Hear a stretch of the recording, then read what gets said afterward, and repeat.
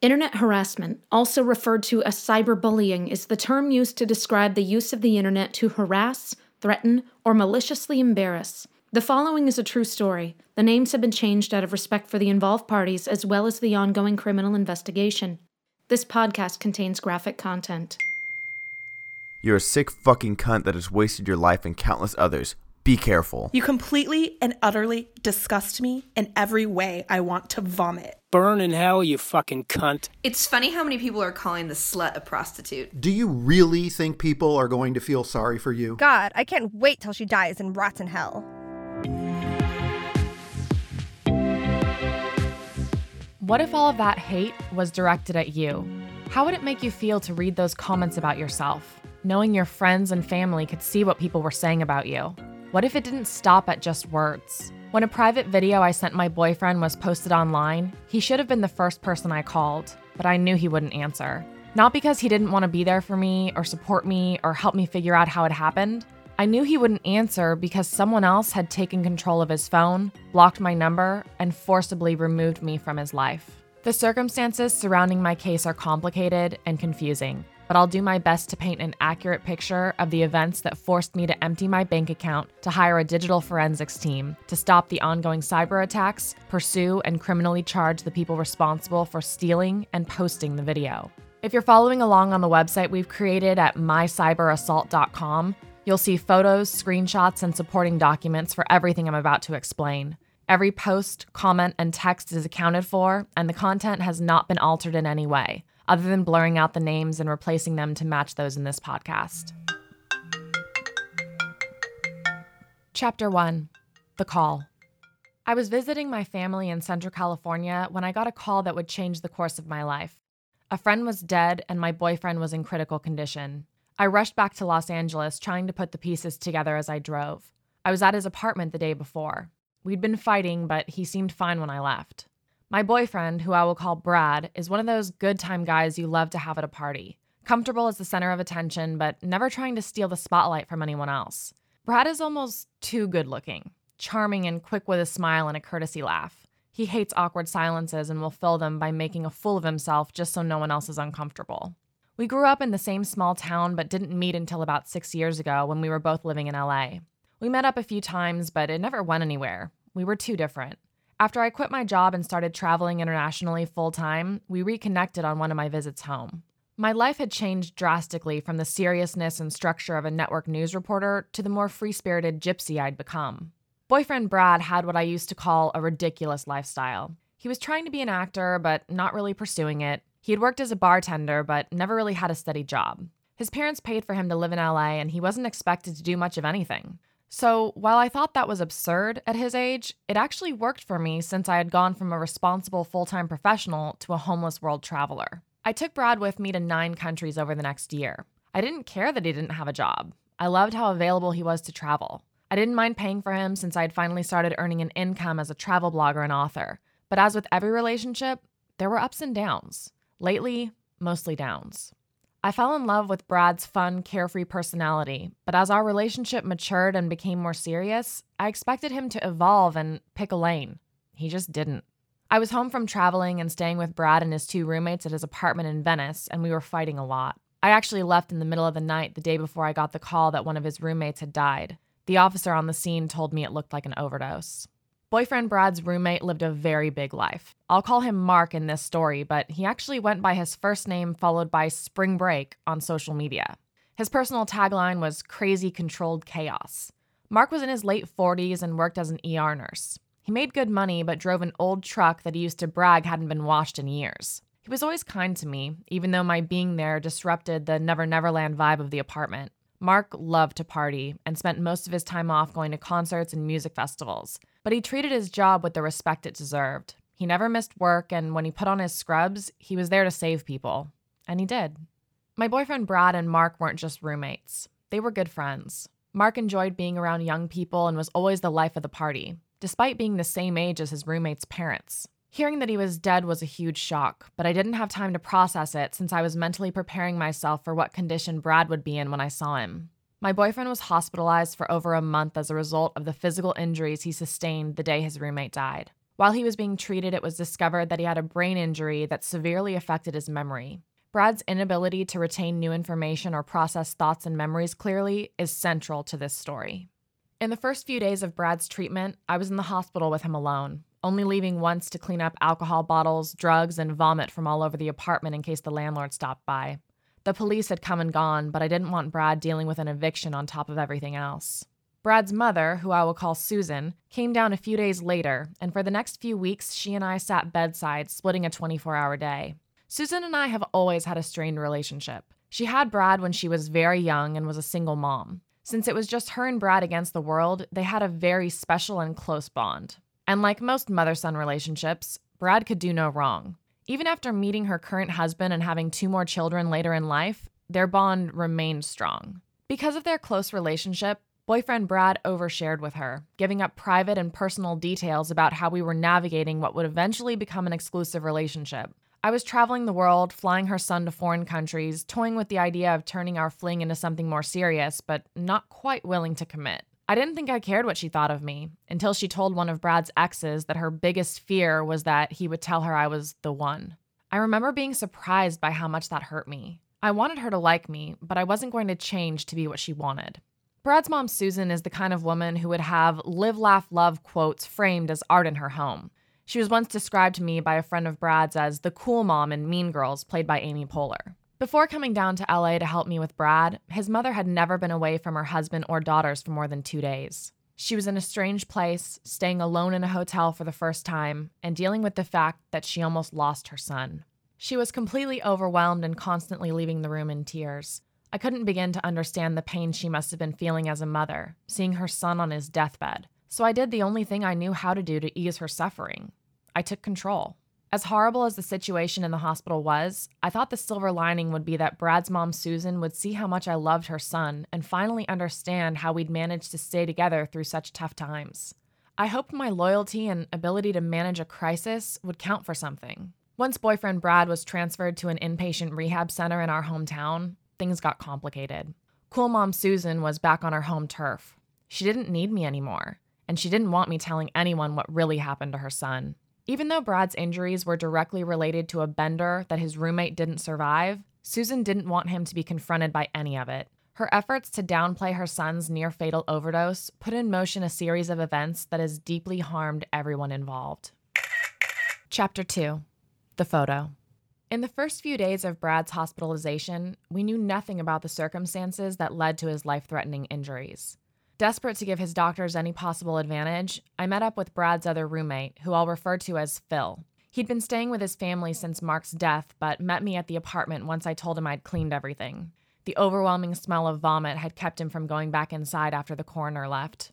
Roommate Phil is a shy tech guy in his mid-20s. He had the master bedroom with a fully stocked mini fridge, so he would only venture out to use the microwave or occasionally participate in drunken karaoke. Mark would belt out an 80s glam rock ballad. Brad's go-to was The Fray, and I can't sing, so I would go with a performance number like Diamonds Are a Girl's Best Friend. Having everyone in one room was rare. You couldn't find 4 people more different, but somehow it worked. Roommate Phil is the one who found their other roommate Mark's body. It was still hard for him to talk about, but I needed answers. I asked if he knew how boyfriend Brad had been laying when he was unconscious. He didn't remember, but said he could check a photo he took of them as a joke that day.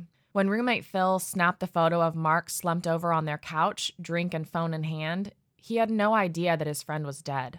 The scene struck Phil as funny because it was 3 p.m. on a Sunday, and not only was Mark passed out sitting up, Brad was out cold on the tile floor at his feet, which wasn't uncommon at the Venice apartment. He sent me the photo and I went back to the hospital, hoping it would help. I showed the photo to my boyfriend, his doctors, and his mother. I warned her that it was unsettling, but I was glad she asked to see it. I wanted Brad's mom, Susan, to understand the gravity of the situation. I heard her on the phone telling her husband that Brad's roommate died in his sleep and had a history of heart problems. Brad's cousin later told me his mom led her and some of his friends to believe that carbon monoxide may have been to blame for Mark's death and Brad's injuries. With cool mom Susan doing everything in her power to cover up her son's obvious drug overdose, I went into panic mode. If his own mother wasn't going to take his near-death seriously, I felt like I had to make Brad understand why he was in the hospital and use the photo as a scare tactic if I had to. Because of his brain injury, most days Brad didn't even remember that his roommate had died. Sometimes I showed him the photo as a way of bypassing the back and forth that would end with him insisting he was fine and would be released later that day. I recorded the following voice note in the hospital. The other voice you hear is Brad's. How long do you think you've been in the hospital? Just today. Today? What is this test? It's not a test. I'm just asking. What's going on? You've been in the hospital for almost 18 days now. That's right. Like my short term is shot. Do you remember meeting with the physical therapist earlier?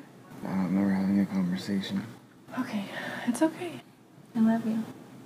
Oh, you too. I had to tell my boyfriend that his friend was dead several times a day. Sometimes he would accept it. Other times he would argue, even calling me a liar. I was alone. I was exhausted. And I did the best I could. Maybe showing him the photo was too harsh. Maybe I should have waited for his memory to get better before forcing him to face the facts.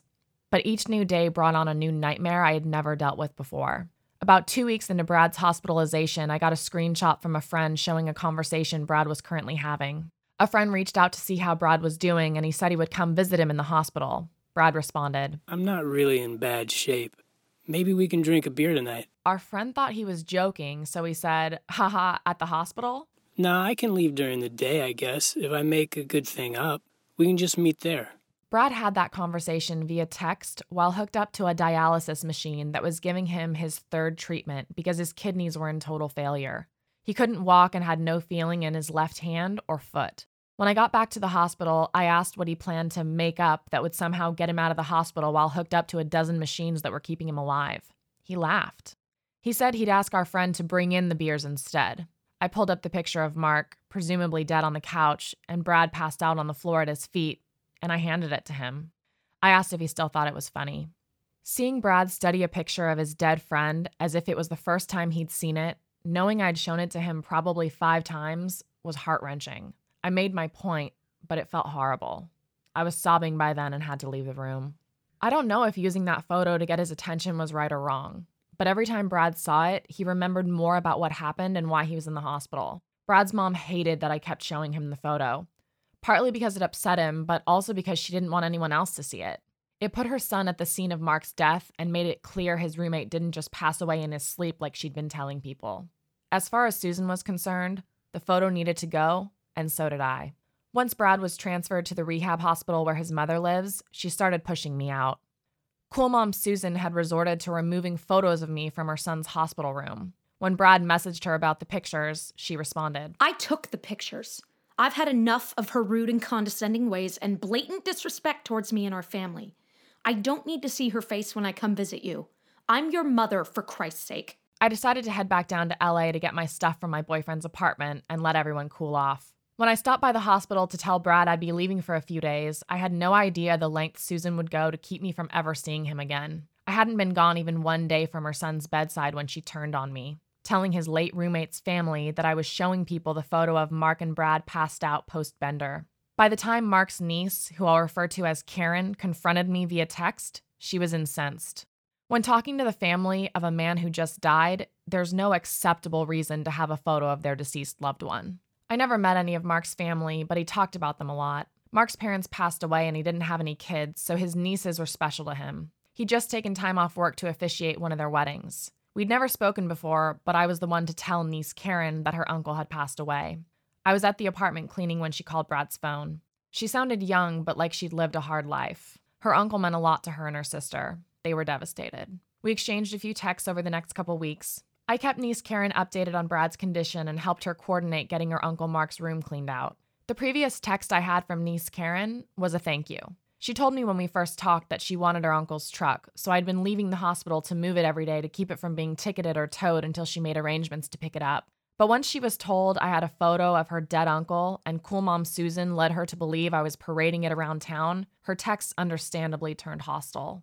I was going through my own personal hell that day, being back in boyfriend Brad's apartment without him, knowing his mother was trying to erase me from his memory. I was already upset, so I didn't take her accusations well. Instead of understanding her anger in that moment was coming from pain and being lied to, I was furious at my boyfriend's mother, Susan, so I lashed out at the grieving niece. Our conversation only got worse and Karen went nuclear. In a public Facebook post on Mark's page, Karen tagged me and wrote, Dear all, let me introduce you to Sabrina Sabat, the woman who has a picture of our beloved Uncle Mark dead on his couch. and is trotting around town showing people, and has not an ounce of respect in her little freeloading soul to delete it when asked. 2017 Piece of Shit award goes to. The attack started within seconds. The post had 217 comments before Facebook finally removed it for violating the community standards. Brad's ex-girlfriend, who I'll call Kate, was one of the first to comment. I met Kate once several years ago. She had one of those perfectly symmetrical faces that makes her effortlessly pretty. I wanted to like her.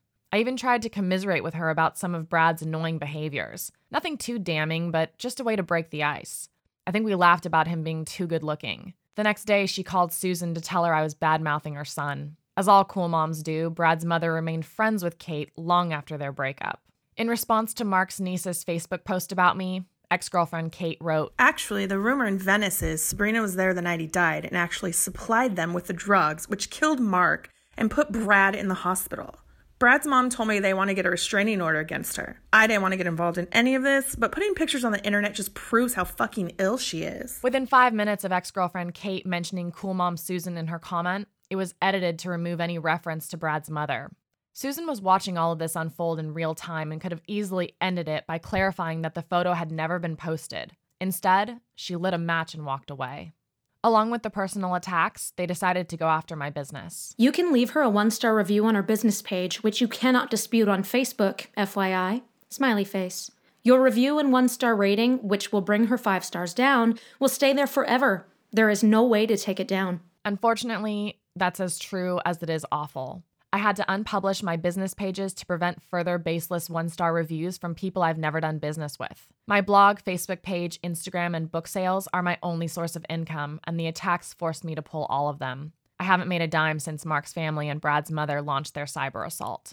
Other comments on niece Karen's Facebook post included, I was browsing through her website and I was thinking to myself, I bet she sells her snatch. She comes across as someone who's got her shit together, travels the world, but she's actually just a prostitute. God, I can't wait till she dies and rots in hell. It's funny how many people are calling the slut a prostitute. Before the post was removed, my phone number was made public, and I got the following texts. I hear you have some nice pics.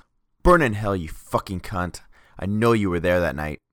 You're a sick fucking cunt that has wasted your life and countless others. Be careful. Those texts came from a man named Joe. That is his real name, because fuck that guy. Joe lived nearby and was friends with Mark, but my boyfriend knew him pretty well too. When I read the text to Brad recently, he was shocked. He described Joe as nice, sweet even. Like Brad, I was floored that an unsubstantiated Facebook claim would drive a grown man to threaten me. Niece Karen's Facebook posts had gone from a public shaming for simply having a photo that someone else sent me to an all-out assault where people I've never met living out of state were accusing me of murder in the death of Mark, who died from an accidental but self-induced overdose from drugs he took from the hospital where he worked. Despite my being out of town visiting my family when I got the call that Mark was dead, each comment and text to the contrary emboldened the attackers. Before he died, none of Mark's friends or family even knew my name, but by the time niece Karen's post on Mark's page was removed by Facebook, his entire social network blamed me for his death. Tech guy roommate Phil stayed out of the online drama, but as the person who actually took the photo and reported the death, he knew the suggestion that I was there or somehow involved was ridiculous, but it would only get crazier. Cool mom Susan, who was reading all of the comments, capitalized on the conspiracy theories and left roommate Phil a voicemail warning him that I was dangerous and that Brad was worried I was stealing his things. Brad's brain injury made it hard for him to differentiate between real memories and suggested ones. His mother convinced him that I had seduced shy tech guy Phil and he was lying for me. When roommate Phil refused to kick me out of the apartment, cool mom Susan told the landlord I was a thief and a drug dealer and had me thrown out. Cool mom Susan's recent behavior and access to Brad's phone had me worried. I tried to get in touch with him to tell him to delete all of the private photos and videos we'd sent back and forth over the years. I didn't know what was going to happen next, but based on how vicious cool mom Susan, niece Karen, and ex-girlfriend Kate were being, I had a sinking feeling the attacks might escalate. Unfortunately, Brad had lost control of his devices by then, and my plea fell on deaf ears. Shame. Shame. Shame. Chapter 3. The Shaming. At 9:16 p.m. on October 31st, one of the videos I pleaded with Brad to delete just days earlier was sent to 1,127 of my friends, colleagues, and family members. The feeling you get when you realize your naked body has been sent to hundreds of people is indescribable unless you've had it happen to you. But imagine being punched in the throat and stomach simultaneously while trying to fight your way through quicksand. It's like that. I got a text from a girlfriend. Hey girl, I got some message from your Facebook page. When I opened the text, I saw a screenshot of the message she received. At the top, a polished headshot photo of me with my name and employment info. Just below my smiling face, a grainy topless video with a large play button providing equal parts coverage and torment. It took me a second before I realized what I was looking at. I expanded the image and stabbed at the play button, half knowing it was a screen grab that wouldn't play, but still trying anyway, confused and disoriented. By that point, it was hard to breathe. My face was filling up with blood and my vision was blurry as I frantically launched the Facebook app. My fingers were jabbing at the screen while I tried to push back tears. I had no time to cry. I was still looking for an explanation that didn't involve my naked body being catapulted into the homes, purses, and pockets of people I barely even know. Or worse, people I do know. My brain was on delay, crippled with shame and fear, but my fingers were still going light speed. Scrolling and typing, trying desperately to figure out how to stop something that had already happened. I was shaking. I couldn't keep the tears from falling. People were staring. Online, surely, but then in person too. I was mortified. That message was from a former colleague at Fox News. Someone made a fake account, unless you wanted to send me a naked video of someone who could easily be mistaken for you. As much as I find you attractive and cool, I feel like that isn't your character. More notifications. I got a Facebook message from a man I've never met. Hi, Sabrina. Someone using your name just sent me a topless video. I assume it's not you in the video. Just thought you should know. Smiley face. Even in my sheer panic and confusion, my eyes paused on that smiley face emoji. Really? Sorry your tits are in my face without your permission. Have a good summer. Smiley face. More messages. I was sitting alone in a takeaway taco place in Los Angeles, staring at my phone, wishing I could call my boyfriend, but knowing I was blocked, and sobbing uncontrollably. I got a flood of messages saying the account and video had been removed. While it was happening, it felt like an eternity, but everything I just described happened between 9:16 p.m. and 9:27 p.m. The fake account had been active for only 11 minutes. I knew the threat wasn't over. I wasn't sure who posted the video, but I knew if they had one, they had more. I updated my Facebook status to say I had been hacked and warned my friends not to open any messages from anyone posing as me. I felt an immediate need to explain away the video. Sure, it had been stolen and posted without my consent, but why did it even exist? Were people thinking, man, that sucks, but she did it to herself? I kept remembering comments left on news stories I used to report on. Anytime there was a sex tape scandal or celebrity phone hack, the comments were always the same. If they don't want people to see naked photos of them, they shouldn't have them on their phone. Debbie, Indiana. What do these people expect? Stop filming yourself having sex and you won't have anything to worry about. Linda, Illinois. This could never happen to my daughter. She isn't stupid enough to send a guy a naked video. Brenda, Nevada. But these weren't strangers. I sent a text to Brad's cousin, who I went to high school with, and begged her to help me get in touch with him, or at least make sure all the private content on his phone had been deleted to stop more from getting out. She responded, My God, how many are there, LOL? No wonder why you're freaking out. This woman decided to choose that moment to not only laugh out loud, but also to slut-shame me. So I asked her, how many would be acceptable? She apologized that her comment didn't come out right, and perhaps it was too soon for jokes.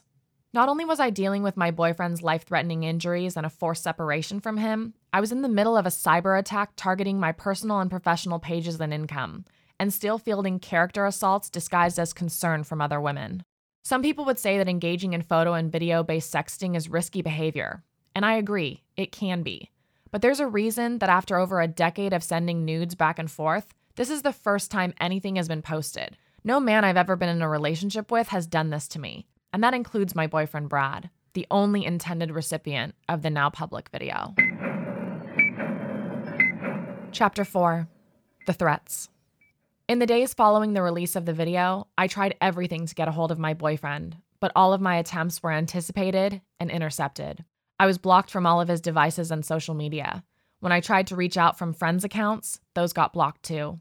Being forcibly removed from Brad's life at a time when I actually needed him more than he needed me was unfathomable. I was alone and in pain, too embarrassed to show my face anywhere I knew anyone. I was still in house limbo after getting kicked out of Brad's apartment, but too ashamed to head back to my hometown to face my parents and the majority of my Facebook friends and recipients of the video. Sitting alone in a shitty motel in LA, I started to get harassing text messages and calls from blocked numbers. And remember Karen, Mark's niece? She messaged me the day after the video was posted. You thought I was kidding when I told you Uncle Mark comes from a long line of crazy. Brad's mother is the least of your problems. You made it to the top of everyone's shit list. Think about that. I wouldn't want my botched boobs online either. My boobs had just been delivered to hundreds of inboxes, and niece Karen felt it was important to tell me they didn't even look good for their 11 minutes of fame. Her final text read, Technology is quite the thing. Phones are hacked. It's amazing what boys send to one another. So many possibilities. Bye, Sabrina. Enjoy your day. Later that night, the anonymous text started. Hi, Sabrina. I saw your video and pictures on Facebook. Do you have any more you want to share? Are you for hire?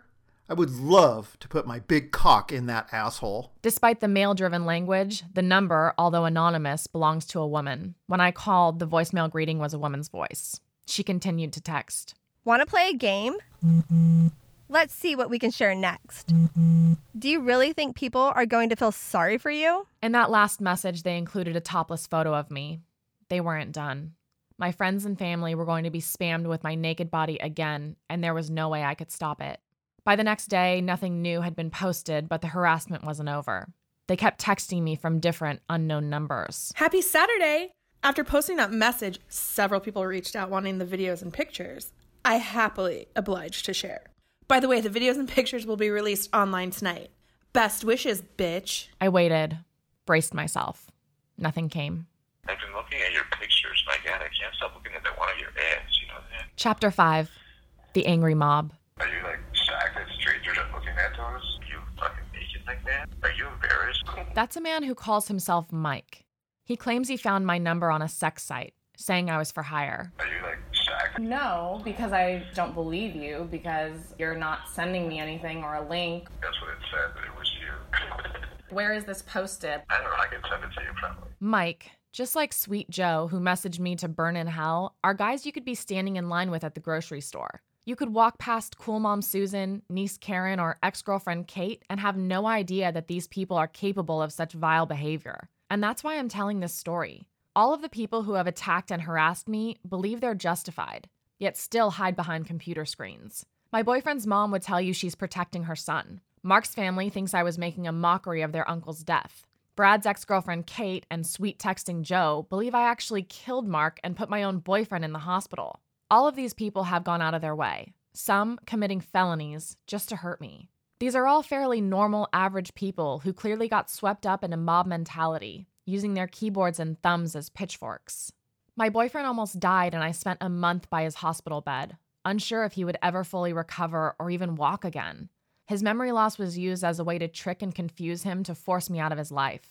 I delayed my travel plans to stay and take care of Brad, expecting to be able to stay at his apartment, which I was kicked out of for stealing things that were never taken. My reputation was destroyed online by people who were lied to and convinced I deserved to be attacked without any evidence that I had done anything wrong. My online business and only source of income continues to be attacked as brutally as my personal profiles, leaving me stranded and financially crippled, even as of today. Along with comments about how I should die in a fire, these strangers even took issue with my battle with cancer, making light of something that nearly killed me in my 20s. Is this the girl who claimed to have cancer? She has cancer of, quote, unknown origin and had to, quote, quit her job. And then there's the prostitution references. A woman I'll call Ashley commented, I doubt she remembers 5 years ago when I met her, she told me before her slut-funded prostitution trip that she was on a bunch of websites getting guys to pay for it by being a slut. I've been backpacking around the world for the last 3.5 years. I have no problem with actual prostitutes, but if I was willing to have sex for money, I wouldn't be couch surfing and staying in hostels. Of all the slander, defamation, and blatant lies, that attempt to shame me is actually something I'm not embarrassed by at all. After beating cancer and getting my life back, I was on every dating site. Conventional, alternative, I tried them all. I was in my mid-20s and I had a new lease on life. Quite literally. I was up for anything, and I have no regrets. Even Cool Mom Susan jumped on the prostitution bandwagon. The messages Susan sent me from Brad's Facebook page continue to shock and disturb me. I saw he was online for the first time in weeks and hoped it might really be him. I reached out, and this is what I got back. Fuck off! Stop fucking with my family. You blew it. You are trash. My son was minutes away from dying, and you were still mind-fucking him. I have a close-knit family. I'm sorry you don't know what that's like. Maybe had you not made frequent trips to the abortion clinic, you'd have a spawn just as evil as you are and have a little parenting experience. Thank God for small favors. You completely and utterly disgust me in every way. I want to vomit. Maybe you can turn a new leaf. Tell your friends and family how you really make a living. Set yourself free. Ask for forgiveness. By the way, he had a great birthday. I even told him if he wanted to be with you, I would call you, and he insisted he did not want that. But I'll be sure and let you know if he changes his mind. Susan sent that message with the confidence that no one would ever know she would say such horrible things, because what she said about me would keep a normal person from ever making it public. But I'm no longer a normal person. I'm a broken shell of the person I was before this happened. I've lost everything. And this woman I held and cried with over her son's hospital bed decided to kick me as hard as she could when I was down as low as I thought I could go. It doesn't even matter that what she's saying isn't true, because even if I had a frequent abortion punch card or actually made a living as a sex worker, that level of ugliness should not exist. In an effort to further silence me, Susan hit me with a restraining order that included 31-year-old Brad without his consent. In an order that would have gone on my permanent record if the judge didn't throw it out, she claimed I threatened violence against her. Even though he was still recovering, Brad appeared in court on my behalf and sat next to me and my mother while Cool Mom Susan told the judge her biggest concern was keeping me from bad-mouthing her on social media. This is the same woman who messaged me from my boyfriend's Facebook page to call me a prostitute and say I disgust her so much she wants to vomit. So what is it about the internet that turns people with live, laugh, love wall art into monsters? As I struggled over what to include in this intense and deeply personal story, the words of my best friend weighed heavily on my mind. In a Facebook post that kept me from getting swallowed up in the ugliness of the attacks, she wrote, "What if, in spite of how you feel right now, you choose to forgive? Attacking someone will satisfy only the darkest parts of you. It will result in self-punishment because you're a good person and you don't really want to hurt others, even if you think they totally deserve it. Stand in your dignity and let go of all the rest." While forgiveness is something I hope to achieve eventually, I must admit, I'm not there yet. But I want to make it clear that the choice to tell my story was not born out of a need for revenge. I don't want more people to suffer as a result of making this public, but I do want justice. Along with the catharsis that comes from getting all of this out, I feel the need to warn others and shine a light on the all too common cyberbullying that's happening all around us. And that's why I'm telling my story.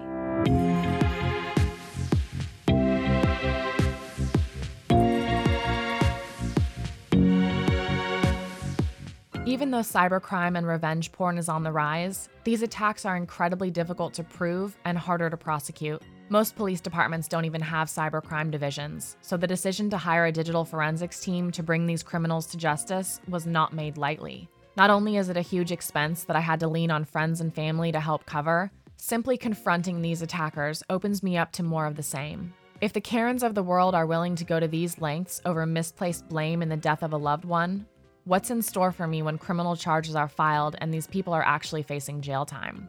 I'm honestly terrified to find out what they may have planned for me once I hit post, but doing nothing is a different kind of torture. These people, named and anonymous, have taken everything from me. Even now, months after Mark's death and Brad's near-fatal overdose, my life is still in pieces, shattered by people I know and strangers I hope to only ever meet in a courtroom. We felt it was important to leave you with this message from Brad. Even though most of the voices you've heard throughout this recording were dramatic readings to aid in the telling of this deeply personal story, the voice you are about to hear is actually that of Sabrina's boyfriend. I don't know how the video that Sabrina sent me ended up online. I never sent it to anyone, and I don't know how the people who posted it got it. But I do know that she deserves justice. We've all been through hell, and Sabrina just wants to move on with her life, without living in fear of more attacks. Until these people are stopped, she can't promote her business or make a living. If this story struck a chord with you, please share it and click the link to the GoFundMe page, which will help cover the costs of the legal fees associated with pursuing and stopping the people responsible. Without the help and unwavering support of my very talented and generous friends, This project would not have been possible. Thanks to everyone who lent their voices, time, and expertise to help me tell my story on a budget that only allowed for my heartfelt gratitude. Thank you for believing in me and standing by me.